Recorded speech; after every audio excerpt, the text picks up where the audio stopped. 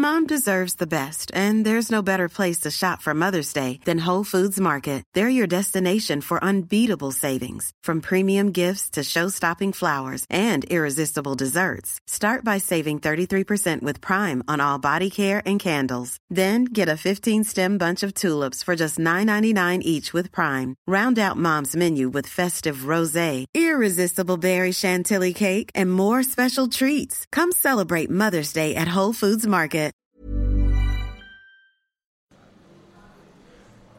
Joo, kato, tässä on Robert's Coffee, kun tarjotaan jakson, niin wow. Saadaan jätskit. Yeah. Juotko kahvi? Joo, ja vettä. Noniin.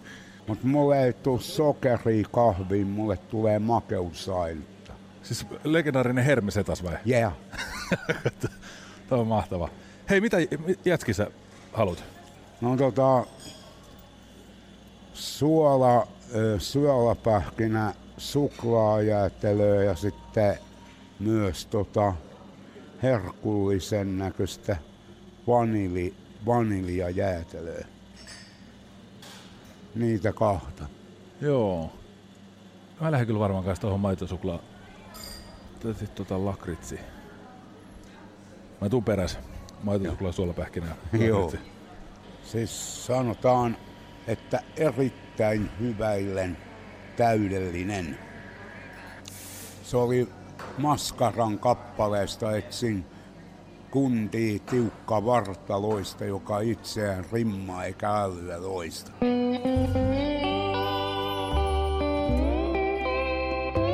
Cafe Lanzarote ja Lauri Saarilehto.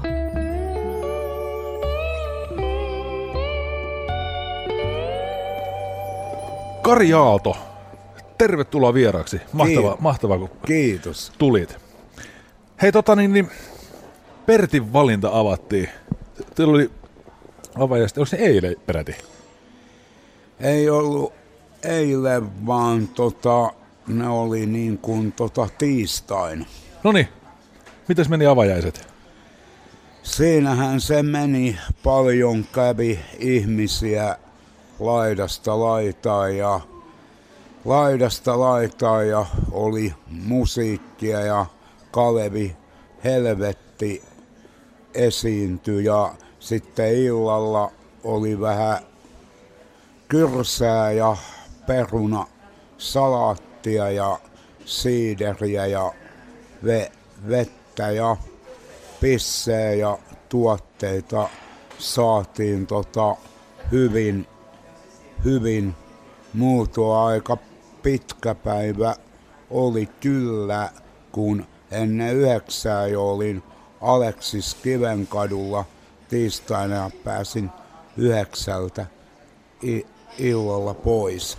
Se maistuu uni siinä vaiheessa, kun pääsee pitkäkseen. Kyllä. Onko teillä Pertin valinnassa, siellä on Pertti Kurikan nimipäivä, tai Pertti Kurikan nimipäiviin liittyviä materiaalia, mutta mitä kaikkea muut siellä on siis? Siellä on taideteoksia ja taidemaalauksia ja sitten siellä on myös Luovilla on semmoinen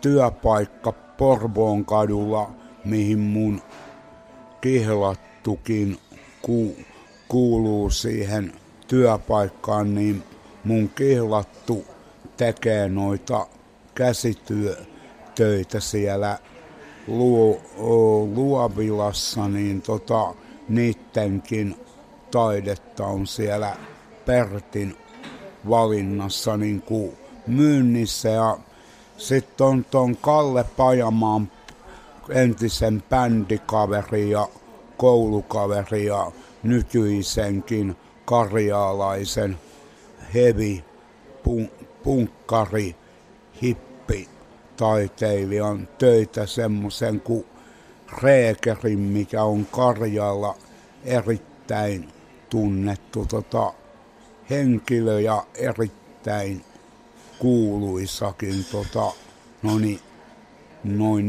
henkilö, niin sen töitä on siellä kanssa tällä hetkellä myynnissä.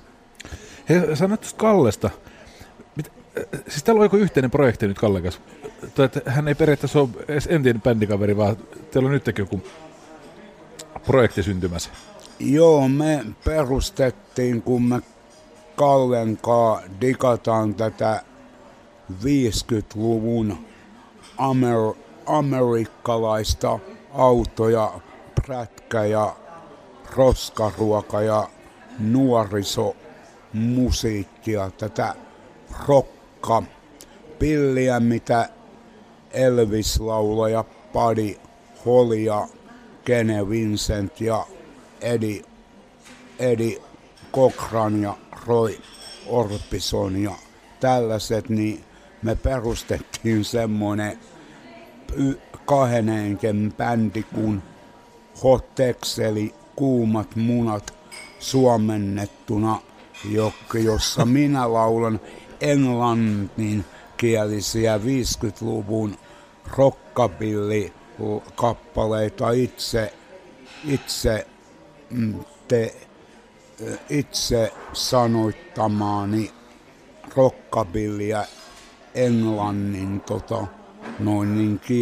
kielellä, koska olen kuunnellut aika paljonkin elämässäni tätä amerikkalaista rockabilly-musiikkia, sitten tätä suomalaista rockabilly-musiikkia ja ihan perusrockiakin kanssa. Bluesista tykkää ja folkista ja hippimusiikista ja countrysta ja sitten vanhaa heviä kuuntelen kanssa aika lailla ja vähän uudempaakin heavy musiikkia tulee kuunneltua aika lailla. Vartus, mä pistän, ottaa niin kuin aika sanoa P-kirjaa, meni ottaa tohon vähän kiinni, mä pistän hiukan alaspäin. Miltä tuntuu vaihtaa englannin kieleen? Jännittääkö? No ei, mua ei kyllä jännittänyt koskaan niin kuin Pertti Kurikan nimipäivien aikana, että mä menin vaan lavalle ja lauloi laulut putkeen ja purkkiin ja se oli siinä. Joitakinhan jännittää aika paljonkin olla lavalla ja toisillahan on tämmönen esiintymiskammo, että ne ei uskalla esiintyä, mutta mulla sitä ei ole koskaan ollut, että mä oon aina sosiaalinen, pyrkinyt oleen ja tulemaan ihmisten kanssa niin kuin toimeen. Niin. Eikö tuntuu sillä aika jännä, kun miettii, että tekin olette kuitenkin Euroviisussa muun muassa sillä tavalla aika isoja haastavikin paikkoja, mistä olette esiintynyt. Siis sua ei koskaan jännitä vai? Ei. Aika kova. Miltä esiintyminen tuntuu susta? Ihan kivalta ja hauskalta. Kivaa ja hauskaa on se, että saa toteuttaa itseään. Miten sä koet yleisön? Tiedostatko se yleisön olemassaolo? Kyllä. Onko se niinku semmoinen, että tuoks yleisön voimaa vai niinku, miten sä niinku tunnet tavallaan? Yleisö tuo sitä puhtia ja voimaa ja hienouttaa niihin punkkeikkakonsertteihin omalla tavalla, että ne riahuu ja tanssii ja laulaa kappaleen niin kuin mukana, mitä siinä niin kuin kappaleissa kerrotaan. Sitähän se musiikin esittäminen on, kun maailmassa on niin monta musiikkilajia ja tyyliä laidasta laitaan, mutta punkkia, rockia, heavy on oikeastaan ne kolme niin kuin musiikkilajia, mistä meikäläinen on niinku aina niinku itse tykännyt. Osaatko sanoa minkä takia? Mikä niissä vetoo suhun? Se on se sanoma. Sanoma on tärkein niinku musiikissa, olkoon se sitten rekeitä tai räppiä tai heviä tai rockia tai punkkia, niin kaikissa musiikkilajeissa on oma sanomansa. Jos sä vertaat vaikka punkkia ja metallimusiikkia, niin tuleeko sulla niiden kuuntelusta erilainen olo? Vai tuleeko se hyvä fiilis, mikä sitten tulee, niin onko se samanlainen, niin kuin identtinen? Samanlainen. Joo. Että se on tavallaan nämä rokki, punkki ja heavy, mitkä täyttää sen tietyn. Joo. Miltä susta tuntuu, minkälaisen olon sä saat vaikka reggae-musiikin kuuntelusta? Sellaisen, että täytyisi laittaa sätkä palamaan, että tulisi rento, mukava olo. Jos reggae-musiikista tulee rento olo, niin minkälainen olo sulla tulee punkista? No, semmoinen vauhdikas, aika vauhdikkaita biisejähän ne on, että aika vauhdikas olotila. Onko toi tavallaan semmoinen sun hyvän olon niin kuin tavallaan tyyssi ja vauhdikas olo? Kyllä. Joo, saa kiinni. Onko toi toiminut sulla niin aina samalla tavalla? Silloin, ennen kuin sä oot itse mitä instrumentteja soittanut, niin onko silloin ollut kai, että kaivannut musiikilta nimenomaan sitä vauhdikasta oloa? Kyllä. Okei. Minkälaista on sun mielestä hyvä punk? Mihin perustuu hyvä punk-biisi? Sehän, että niin kuin, on niin kuin suora punkkibiisi, että se ei kiamurtele ja se ei niin kuin luikertele ja sit se ennen kaikkea niin kuin sanoma, että punk-musiikissa niin kuin haukutaan monesti niin kuin, tätä Suomen yhteiskuntaa ja Suomen viranomaisia ja Suomen niin kuin, politiikkoja ja kerrotaan se, että miten huonoa tai siis ikävää elämä on, että miten se voisi niin kuin olla niin kuin Suomessa parempi, niin se sanoma on musta niin kuin kanssa punk-biiseissä niin kuin räppibiiseissäkin tärkeä, että siinä biisissä löytyy joku ideologia, joku syvällinen katsomus ja ajatus niin kuin elämään. Sanoit tuossa niin tavallaan yhteiskunnallisesta merkityksestä. Niin Tämähän on tämä Suomen yhteiskunta, koska olen punkkari, niin sanon, että mun yhden punkkarikaverin äitiä lainotakseni, mitä hän oli kirjoittanut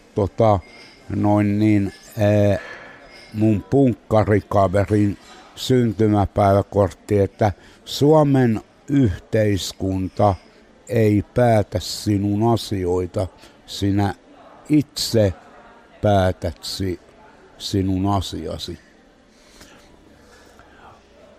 Haluatko sä tavallaan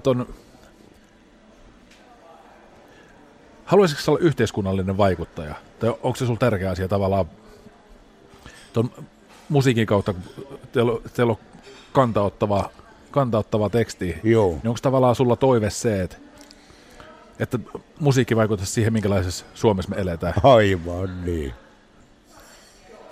Tuntuuko se isot savotat vai tuntuuko siltä, että toi on niinku tapa, jolla saa hyvin aikaiseksi? Se on tapa, jolla saa hyvin aikaiseksi. Se on aika mielenkiintoinen juttu. Niin kuin tavallaan tuo vaikutusvalta, mikä tuohon musiikkiin liittyy. Heitän hypoteettisen kysymyksen. Mitä veikkaat, saisitko enemmän aikaiseksi poliitikkona vai saatko enemmän aikaiseksi muusikkona? Kyllä mä muusikkona saan enemmän aikaiseksi. Onko sun mielestä musiikki tehokkaampi vaikutusväylä kuin politiikka itsessään? On. Meitä vammaisia kilpailutetaan ja se tarkoittaa sitä, kun Helsingin kaupunki kilpailuttaa vammaisia, niin se tarkoittaa sitä, että meiltä yritetään niin kuin meidän elämisen tarkoitetuista rahoista yritetään ottaa osa pois, joka ei kuulu heidän mielestään meille. Ja sitten, että jos meillä menee noi työpaikat niin kuin alta, niin sekin se kilpailutus sitä tarkoittaa, että siinä mielessä tämä Suomen yhteiskunta niin kuin, että on aika mätä tällä hetkellä, että tämä Suomen yhteiskunta pitäisi saada niin kuin paremmaksi, koska kaikki me ihmiset täällä maapallolla ollaan jonkin arvoisia ihmisiä ja kaikille meille kuuluu elämä ja olla täällä planeetalla ja maapallolla. Tuntuuko tuo kilpailutus siis sellaiselta, onko se sun mielestä niinku ristiriidassa ikään kuin ihmisarvoisen kohtelun kanssa? On. Mikä mikä olisi optimaalinen tilanne? Mistä sä haaveilet, miten sun mielestä asioiden pitäisi olla? Mun mielestä niinku tai miten homma pitäisi niinku toimia?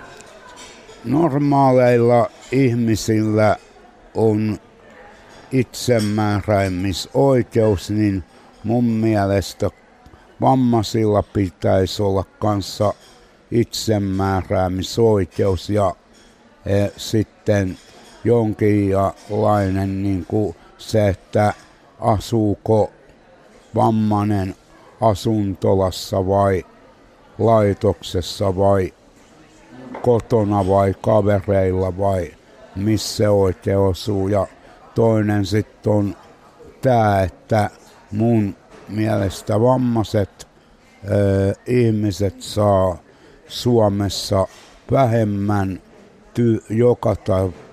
jokapäiväisestä leipätyöstä palkkaa kuin normaalit ihmiset, ja munkin mielestäni minun ja meidän kuuluisi saada täällä Suomen maassa yhtä paljon palkkaa kuin normaalit ihmiset saa.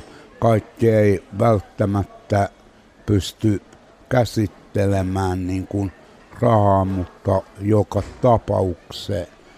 tapauksessa meille kuuluisi se samanarvoinen palkka kuin normaaleille ihmisille. Sitä mieltä on ollut aina. Niin onhan toi, mitä sanoit tuosta, että ei pysty käsittelemään rahaa, niin onhan sitä, tiedän aika montakin, jotka ei pysty käsittelemään rahaa. Mutta niin se nyt sinänsä siitä todellakin, että onko sitä ihminen vammainen vai ei, mutta toi itsemääräämis, siis mä en itse tunne asiaa kauhean hyvin. Mitä toi itsemääräämisoikeus menee? Missä kohtaa itsemääräämisoikeus rajoittuu? Siinä kohtaa, että niin kuin, että haluaisi määrätä itse asioita ja pystyisi määräämään itse asioita, niin sitä tarkoittaa itsemääräämisoikeus, että vaikka sä oot vammainen tai huonokuntoinen ihminen, niin sulla on silti niin kuin itsemääräämisoikeus, että sä voit silti niin kuin itse määrätä ittees niin, ettei siihen tule koko ajan joku hölöttään tai pälättään tai pölöttää jotain muunlaista niin kuin asiaa. Joissain asioissa tietysti itsemääräämisoikeuskin on rajallinen asia, mutta jossain asioissa se kyllä toimii niin kuin kanssa. Tulkitseeko me siis oikein, että se, että asuuko sä itse jonkun kaverin kanssa vai asuuko sä jossain asuntolassa, niin sä et saa itse tavallaan päättää sitä vai? Niin. Okei. Joo, saan paremmin kiinni nyt tuossa itsemääräämisoikeuden toiveesta. Onko ne sellaisia asioita, palaan nyt tähän, niin kuin tätä kautta tuohon musiikkiin, että kun tällaisia päätöksiä tehdään, niin onko ne sellaisia hetket, että tulee olo, että nyt pitää tehdä biisi? Kyllä, nimenomaan.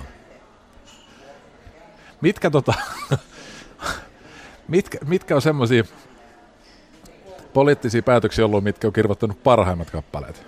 Onko se, että meneekö se sillä tavoin, että mitä sapettavampi aihe, niin sitä parempi biisi? Kyllä.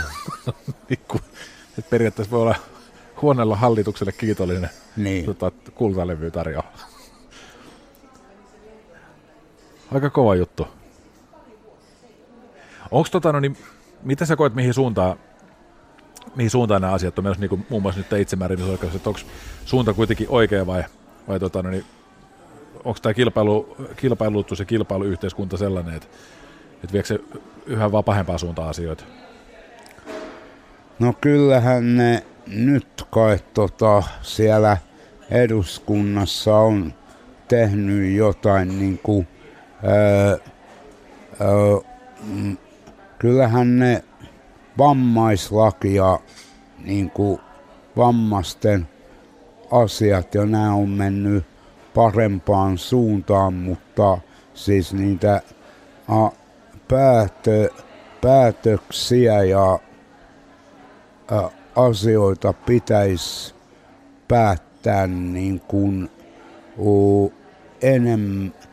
enemmän politiikassa ja tehdä niille asioille enemmän niin kuin, hyvää eikä vaan pahaa, että meidän vammaistenkin elämä täällä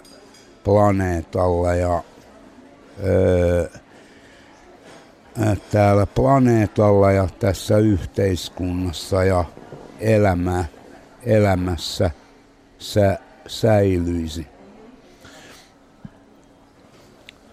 Mikä sulla on fiilis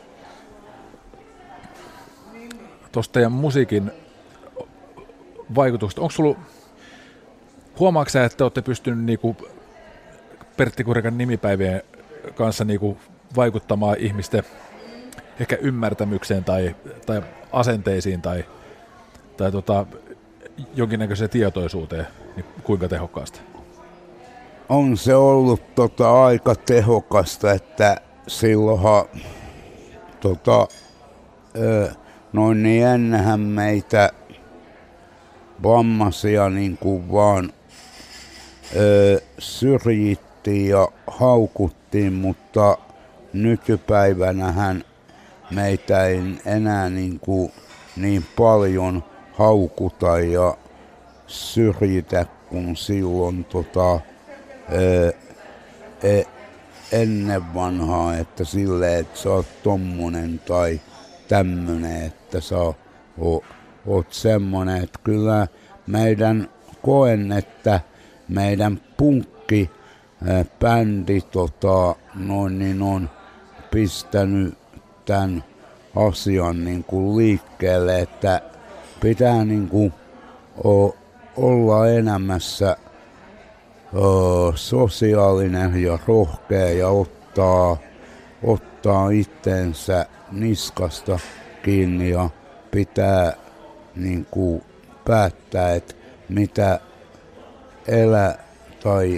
että mitä elämässä haluaisi tehdä ja mitä ei ja mitä olisi elämässä vielä paremmin niin kuin nykypäivänä. Minkälaista elämää sä haluaisit elää? Sanotatko tästä mennään vaikka 2 vuotta eteenpäin? Minkälaista kevätpäivästä sä haaveilet 2 vuoden kuluttua? Mä oon 2 vuoden kuluttua 43 vuotta lähenen 50 vuoden ikää jo ja mä haaveilen semmosesta kevätpäivästä, että mä oon tuolla jossain kauppatorilla tai kaivopuistossa katselemassa kavereitten kanssa, kun prätkät ja autot kiitävät pitkin kaivopuiston teitä ja pitkin kauppatoria vasempaan ja oikeaan suuntaan. Ehkä siinä voi olla jo joku siideri tai joku lonkeropullo tai joku kahvikuppi samalla noin niin kädessä, kun niitä prätkiä ja autoja katselee kaivopuistossa tai kauppatorilla. Nehän ovat oivallisia prätkäily- ja autoilualueita, varsinkin kaivopuisto, kun siellähän on se mun Broidin ja mun lempipaikka on ollut pitkän aikaa kaivopuistossa oleva iso kahvirakennus, jossa prätkäilijät ja autoilijat käy, vaikka siinä on niillä ylempänä toinenkin kahvi- ja ruokapaikka, missä ne pysähtyy ja käy juomassa ja syömässä, mutta kaivopuisto on justiin siitä, että kun kauppatorilla nykyään järjestetään kruisinkia, kokoonnutaan prätkillä ja autoilla kauppatorin merirannan parkkipaikalle, niin silloin siinä käy niin, että lähdetään heittämään se kaivopuiston lenkki prätkillä ja autoilla ja palataan takaisin kauppatorille meriparkkipaikalle. Ja sä sanoit, tuossa tultiin tänne. Sanoit, että suhun vetoon noissa prätkissä, sit sä tykkäät tuommoista jenkkiautoista. Joo. Sanoit, että yksi elementti on se niinku ääni. Joo. Onko siinä jotain yhtäläisyyksiä? Kun siihen ääneen liittyy voima. Joo. Tykkääkö sä sit samasta syystä, minkä takia sä tykkäät punkista ja metallista? Kyllä. Hey, it's Danny Pellegrino from Everything Iconic. Ready to upgrade your style game without blowing your budget? Check out Quince. They've got all the good stuff, shirts and polos, activewear, and fine leather goods, all at 50 to 80% less than other high-end brands. And the best part? They're all about safe, ethical, and responsible manufacturing. Get that luxury vibe without the luxury price tag. Hit up quince.com/upgrade for free shipping and 365-day returns on your next order. That's quince.com/upgrade. Tuleeko sitten samanlainen olo? Tulee. Tämä pitäisi levyttää.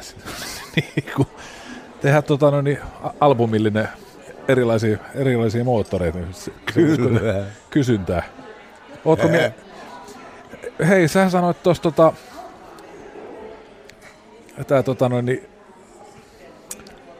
mikä tää oli? 2X. Hotex. Mitä sä nyt Kalle soittaa siinä? Silloin siinä niinku sähkö, kitara ja rumpu, kone ja mä laulan englannin kielellä ne kappaleet. Mä ajattelin, että te rupeatte efektejä käyttämään, niin tossahan teille kokonaan uusi twistin rockapillimusiikki, että moottoripärinää taustalla ja rakennettiin. Eihän se nykymaailma tuosta EDM-skenestä välttämättä kauhean kauas menisi, että kyllä sitä ihmeellisimpikin asioita on musiikissa käytetty. Onko sulla minkälaisia musiikillisia haaveita sulla on? Semmosia, että että mä oon vielä, vaikka mä 2 vuoden päästä on 43 vuotias, niin se, että niin kauan kun henki pihisee ja kunto riittää, niin sais koko loppuelämänsä niin kuin tehdä musiikkia, kun on kerran ruvennut muusikoksi ja on muusikko, niin miksi sitä uraa tai sitä työtä lopettaisi, koska siitä saa kuitenkin palkkaa ja siitä saa hyvän olotilan ja tunnelman, kun pääsee toteuttamaan itseensä lavalla ja pääsee muille ihmisille kertomaan ja laulamaan, että mikä on hyvin elämässä ja mikä ei. Kuinka iso osa tosta on nimenomaan se yleisö ja tavallaan se, että niin kuin sanoit, että pääsee muille kertomaan, niin kuinka tärkeä asia se on tuossa kaikessa? Kyllä se iso asia on. Mikä sä koet, että mikä siinä on kaikkein isoin asia? Se, että niin kun ihmiset kuuntelee ja tietää ja ymmärtää, missä niin kuin tällä hetkellä ja tänä päivänä niin kuin mennään, että mikä on niin kuin homman nimi. Koetko sä tuon sun elämäntehtäväksi? Onko toi sun mielestä sun työ? On. Kyllä mä oon ihan skidistä asti musiikista pidän. Itse asiassa mä menisin enemmän niinku sitä, että tavallaan sulla on ajatus niinku siitä, minkälainen yhteiskunnan pitäisi olla. Joo. Ja sä musiikin kautta, että tätä asiaa kerrot eteenpäin, niin koetko sä sillä tavoin, että se on että sun täytyy myös tehdä niin, että se on sun velvollisuus ikään kuin yrittää muuttaa maailmaa. Kyllä. Ja koetko sä myös sillä tavoin, että nyt sitten se työ ja velvollisuus, niin se nyt sattuu vaan hyvän säkän ansiosta olemaan sillä tavoin, että sä pystyt toteuttamaan sitä semmoisessa muodossa, missä itse nautit, eli musiikki. Kyllä. Onko niin, jos sä mietit niin kuin musiikin esittämistä, mainitsit, että siihen liittyy myös niin kuin tavallaan se itsensä toteuttaminen ja niin kuin tämmöiset ikään kuin nautinnolliset asiat. Joo. Niin mikä sun mielestä siinä, kuinka iso osa kokonaisuutta on se velvollisuus ja kuinka iso osa kokonaisuutta on se nautinto? Kumpi on sulle tärkeämpää, se, että sä tykkäät tehdä sitä vai se, että tulee tehty jotain tärkeää? Sekä että. Joo.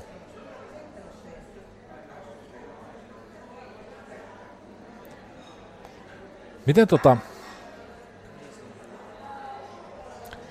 kysytään, mä kiinnostunut miltä mikäkin tuntuu, niin se, kun sä soitat yksinään, niin. Harjoittelet, Niin. miltä se tuntuu, mitä sä koet? Mikä sua innostaa? Mä on rumpuja soittanut nyt 14-15-vuotiaasta asti ja soitan vieläkin passoa ja koskettimia osaan soittaa vähän ja sähkökitaraa osaan, en juuri laikaan osaa soittaa, mutta senkin aion harjoitella jossain vaiheessa, mutta rumpalina koen sen niin, että rumpujen soitto on hauskaa ja kivaa, rytmillistä käsityötä. Voi soittaa kaikenlaisia fillejä laidasta laitaan ja kaikenlaisia komppeja laidasta laitaan ja kaikissa asioissa harjoittelu tekee mestarin, niin myös rumpujenkin soitossa ja laulamisessa. Sanoit, että sä aiot opetella kitaran. Joo. Miksi? Miksi sä haluat oppia kitaraa? Sen takia, kun kitaristit on hienoja, hauskoja, kivoja ihmisiä ja maailmassa on paljon hyviä laulajia ja muusikoita, jotka soittaa sekä akustista kitaraa että sähkökitaraa ja se, että sähkökitarassa on vibra, jolla voi vinguttaa tietyssä kohtaa sähkökitaraa, niin se kuulostaa hienolta ja muutenkin, että sähkökitara on hyvin monipuolinen soitin, sillä saa hyvin monia ääniä ja ulinoita tehtyä, jos vielä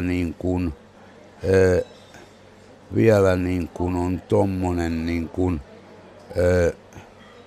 kaiutin systeemi ja sitten niin kuin on, niin kyllä sähkökitara on hauska ja mukava ja monipuolinen. Soitin ja paljon olen kuunnellut eri kitaristien riffejä ja kitarasoloja. Pidän kyllä rumpuja ja passon ja kosketin soittimien lisäksi sähkökitaroista ja akustisista kitaroista ja on aina pitänyt tommonen Venteri on ihan jees niinku sähkökitara, sillä saa hyviä soundeja aikaiseksi. Tai Les Paulikin on ihan jees, jos ei omista Venteriä. Se oli Gibsoni, eikö ollut? Joo.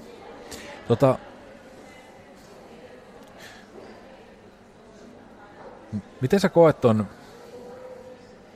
kumpi noista on suurempi houkutin tavallaan, tai niin, mikä siinä houkuttelee ja kuinka paljon? Niin kuin toimijasta sanoit, että kitaristit on hyviä tyyppejä, sillä tavoin se soitin on makea, sillä pystyy tekemään hienoja juttuja. Kuinka iso asia nämä kaksi on ja kuinka iso asia on tavallaan se, että haluaa oppia lisää ja niin kuin haluaa kehittyä. Kuinka tärkeää mikäkin asia sun mielestä noista on? Kyllä ne on kaikki niin kuin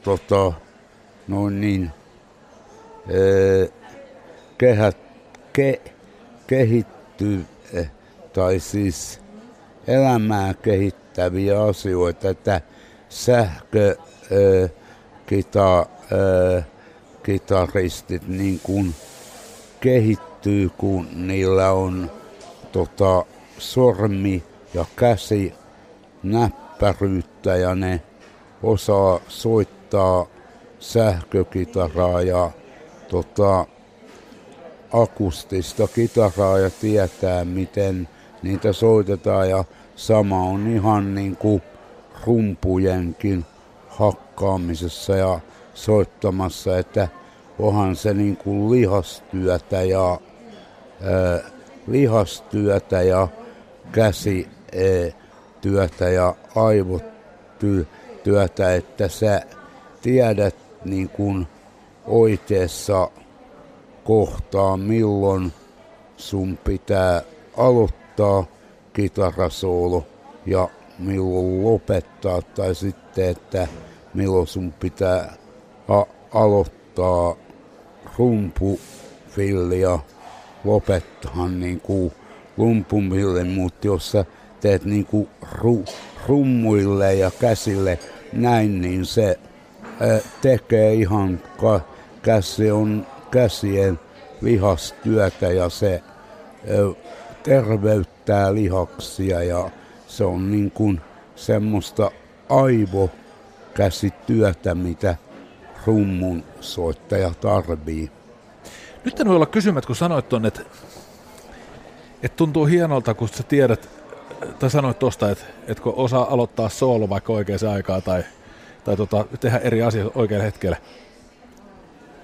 Kuinka monta onnen hetkeä sä koet yhden soitettavan kappaleen aikana, jos tavallaan kukin elementti niin kuin tuo jonkinnäköisen hyväolon tunteen, niin eikö tuo ihan niin kuin tolkuton riemu-ilo tuli tuossa? Kyllä, esimerkiksi periaatteessa Smoking the Water on helppo kappale hakata ja soittaa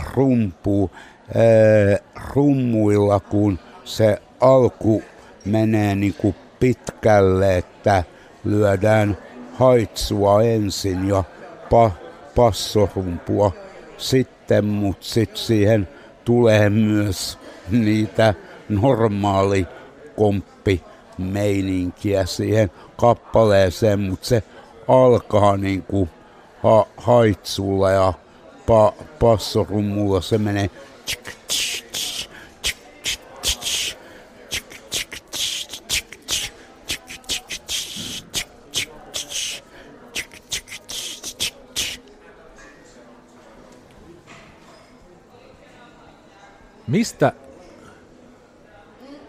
Mistä sä nautit kaikkein eniten? Mistä saat kiksit? Siitä, että on paljon kavereita ja ystäviä ja siitä, että saa elää täällä planeetalla ja maapallolla ja siitä, että on niinku muusikkos ja monipuolinen niinku muusikko, rumpalisti sekä laulaja, niin niistä asioista nautin kyllä elämässä aika paljon ja todella paljon. Jos miettii musiikin sisällä, se, kun sulla on joko basso kaulassa tai rumpukaupallat kädessä, niin mistä siinä yhteydessä saat kaikkein eniten kiksejä? Mikä on hienointa soittamisessa? Se, että niin kun osaa soittaa rumpuja ja laulaa kappaleita ja se, että on niin kuin monipuolinen mies ja taitava niin kuin muusikko ja taitava mies. Liittyykö tuo kitarasoito-opettelu siihen monipuolisuuteen, että haluaa olla monipuolinen? Joo. Mitkä sitten on vastaavasti kaikkein turhauttavimpia hetkiä soittaessa? Mitkä on sellaisia hetkiä, kun rumpukapalat lentää tai no se kun kesken biisiä joku rumpukapula tippuu maahan ja se pitää ikään kuin nostaa lattialta ja taas aloittaa uudelleen soittaa sitä samaa biisiä tai se kun joku rumpukalvo tai joku tai jos passorumpu ei ole kunnolla niin kuin asennossa ja kiinni ikään kuin se on tippumassa vasempaa tai oikeaan suuntaan se rumpukalvo, niin ne on semmosia turhauttavia hetkiä. Tai sitten kun jalkarumpua hakkaa ja jalkarummussa on ruuvit löysällä ja se jalkarummun hakkaus baby lähtee irti siitä jalkarummusta kesken biisiä. Tekniset haasteet turhauttaa. Kun miettii nyt, mitä kaikkea tuohon liittyy, nämä ystävät, mikä sanoit, että on semmoinen asia, joka antaa elämässä kiksejä. Sitten kaikki nämä niin tämmöiseen soitannalliseen, niin tulkinnalliseen asiaan liittyvät jutut, se yhteiskunnallinen vaikuttaminen. Niin onko sulla ikävä Pertti Kurikan nimipäiviä? Eikö koskaan tule semmoinen olla, että pitäisikö tehdä ikään kuin comeback? Tai niin kuin, te olette kerran soittanut niin kuin lopettamisen jälkeen yhdessä. Eikö ole tullut semmoinen olo, että tekisi mieli tehdä vielä yhdessä? Joo, kyllä monesti niin kuin, tulee ja sitten se, että kun ihmiset sanoo sitä, että teidän pitäisi niin kuin tehdä comeback, että teidän pitäisi aloittaa uudestaan tai se, että miksi te olette lopettaneet, miksi te ette enää soita ja keikkaille, ne on kans turhauttavia kysymyksiä, mutta Pertti on vähän sellainen jääräpää, että jos se jotain pyytää joltain ihmiseltä tai jos se jonkun asian on kerran päättänyt, niin se on, eikä sen päätä oikein saa niin kuin käännettäviä, mutta siitä mä oon onnellinen, että me tehtiin pitkä ja hieno ura ja hieno taival ja ikään kuin se, että en mä ois haaveillutkaan pikku kundina, että me niinku Hurrikanesithan kävi myös Ruotsissa levyttämässä Tukholmassa ja Ruotsissa esiintymässä, mutta en mä ois koskaan uskonut että musta tulee isona vähän samanlainen jingi kuin Remu Aaltosesta, että pääsee oikein niin kuin ulkomaille esiintyy, ja siinä se on hienointa, kun pääsi näkemään eri kulttuureita, eri maapallon kolkkia, eri ihmisiä ja eri kulttuuria ja eri kansoja, että mä koen, että mä oon hyvin samanlainen rumpali kuin Hurri Kanesien. Remu Aaltonen oli, hekin tekivät erittäin, nehän toi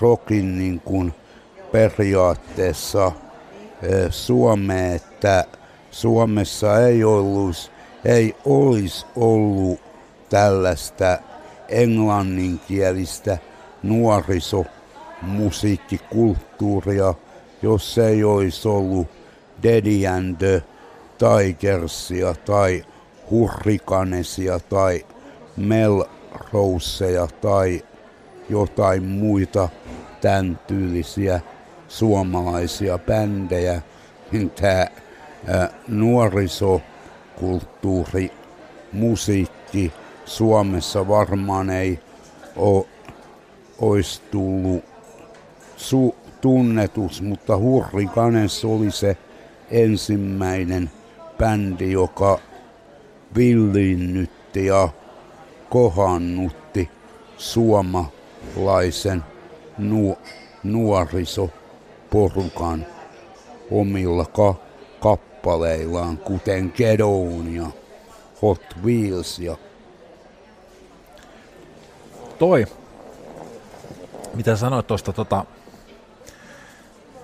että pääset kiertämään maailman kolkkiin vähän kuin Remu Aaltonen ikäinen. Silloin kun sä kierrät niitä maailman kolkkiin, niin tuntuuko se semmoiselta, mitä sä ajattelitkin sen tuntuva? Kyllä.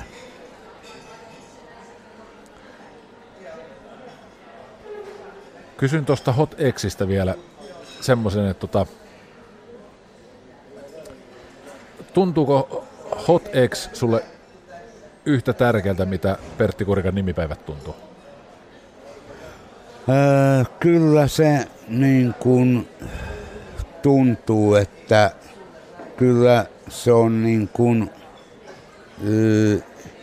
vaikka se on toisenlaista musiikkia kuin punkkia, ihan toisenlaista näkökulmaa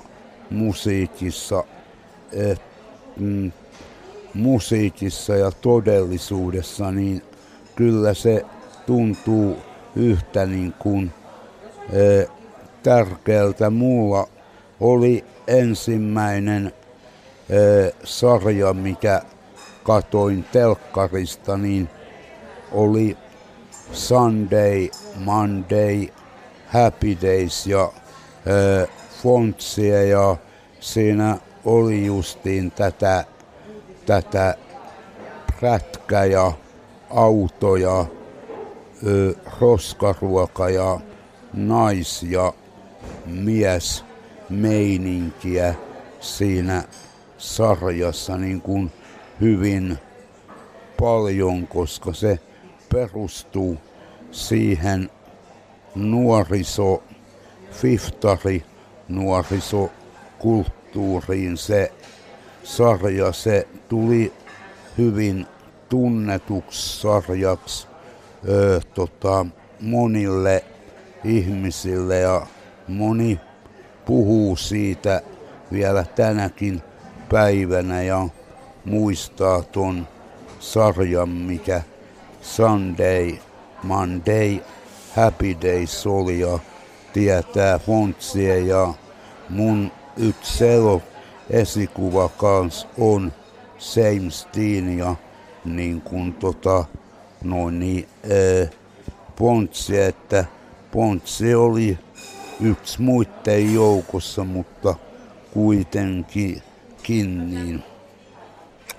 Se oli ensimmäinen ja sitten tuli nämä Amerikan graffitit ja rissit ja tällaiset nuorisoelokuvat, jotka kanssa sykähdytti mua hyvin paljon silloin.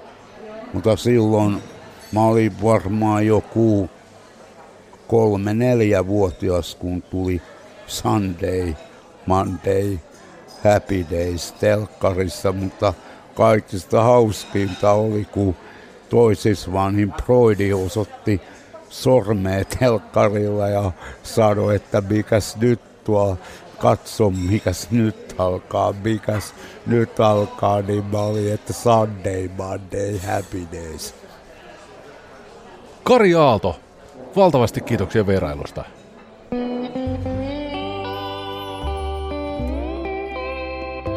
Cafe Lanzarote ja Lauri Saarilehto.